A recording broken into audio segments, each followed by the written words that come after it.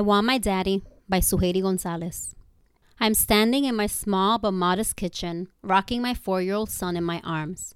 For 2 hours and counting, Evans cried nonstop. In between sobs and globs of snot, he's refused to take a bite of garlic bread, his favorite dish. He doesn't even want to eat a piece of chocolate. He must be sick, I whispered to myself, showering the top of his head with kisses. No fever. Does your head hurt? I asked gently. No, he howls. Does your tummy or bum hurt? He farted and it smells terrible. Perhaps a stomachache is the culprit. No, he screams. So loud, I fear my landlord will think I'm spanking him with a switch. For the record, I would never. I rock harder, still standing, hoping to soothe whatever ails him. My back breaks from the weight of a 35-pound, 5'3" toddler. So what's wrong? I attempt again. And there Evan blows. In the middle of my small but modest kitchen, my son says the thing no single mom wants to hear, especially when you work so hard to give your children everything. I want to be with Daddy! Gut punch. Not because his father is undeserving of his love and adoration. Evan's dad dotes on him and is a constant in his life as we have 50-50 custody. But because I am a single mom that does not currently have the financial means to provide him with the same things his father has. A house with a huge backyard for Evan to run wild.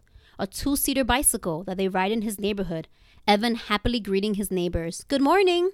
A pool that he dips in to cool off during New York summer months.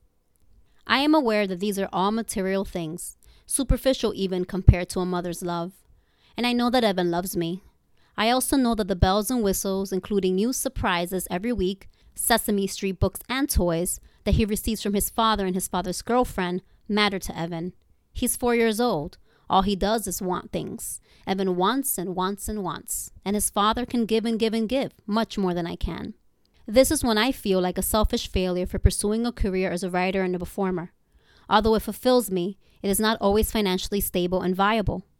Throughout our entire relationship, Dee and I were not on an even playing field financially because I refused to play the capitalist game and settle for a career that I did not love.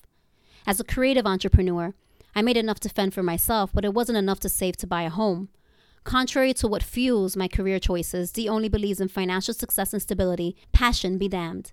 His motto, if it makes you money, suck it up. I cannot suck it up. It's just not how I'm built. That was at the crux of our relationship issues, although he met me as a writer and I never hid my ideals. When we were together, I continued to build my writing career and even dabbled in national radio as a host on SiriusXM. It still hasn't been enough to keep up with the material items he gives to Evan. And as I soothe Evan in our small but modest kitchen, I wonder, am I failing him by pursuing my dreams? I'm 43, and it still hasn't happened. That 6-figure book deal, that TV show, that return to radio, that lucrative publishing and media company. I'm still waiting for my big break. I'm working just as hard, if not harder, to share my stories, my voice, and be seen and heard creatively as a Latinx. But I still feel invisible. The practical questions rush in. Will I have the means to purchase and maintain a home? Should I give it all up and just suck it up? And if I don't, does it just make me selfish? I am now crying right along with Evan because I find myself at a crossroads. Giving up my God-given talent ultimately what makes me me to provide my son with all the things that money can buy. We sob together now, Evan loudly while I stifle a yelp. Tears fall down my cheeks, and in that moment, Evan looks up at me and says, Mommy, don't cry.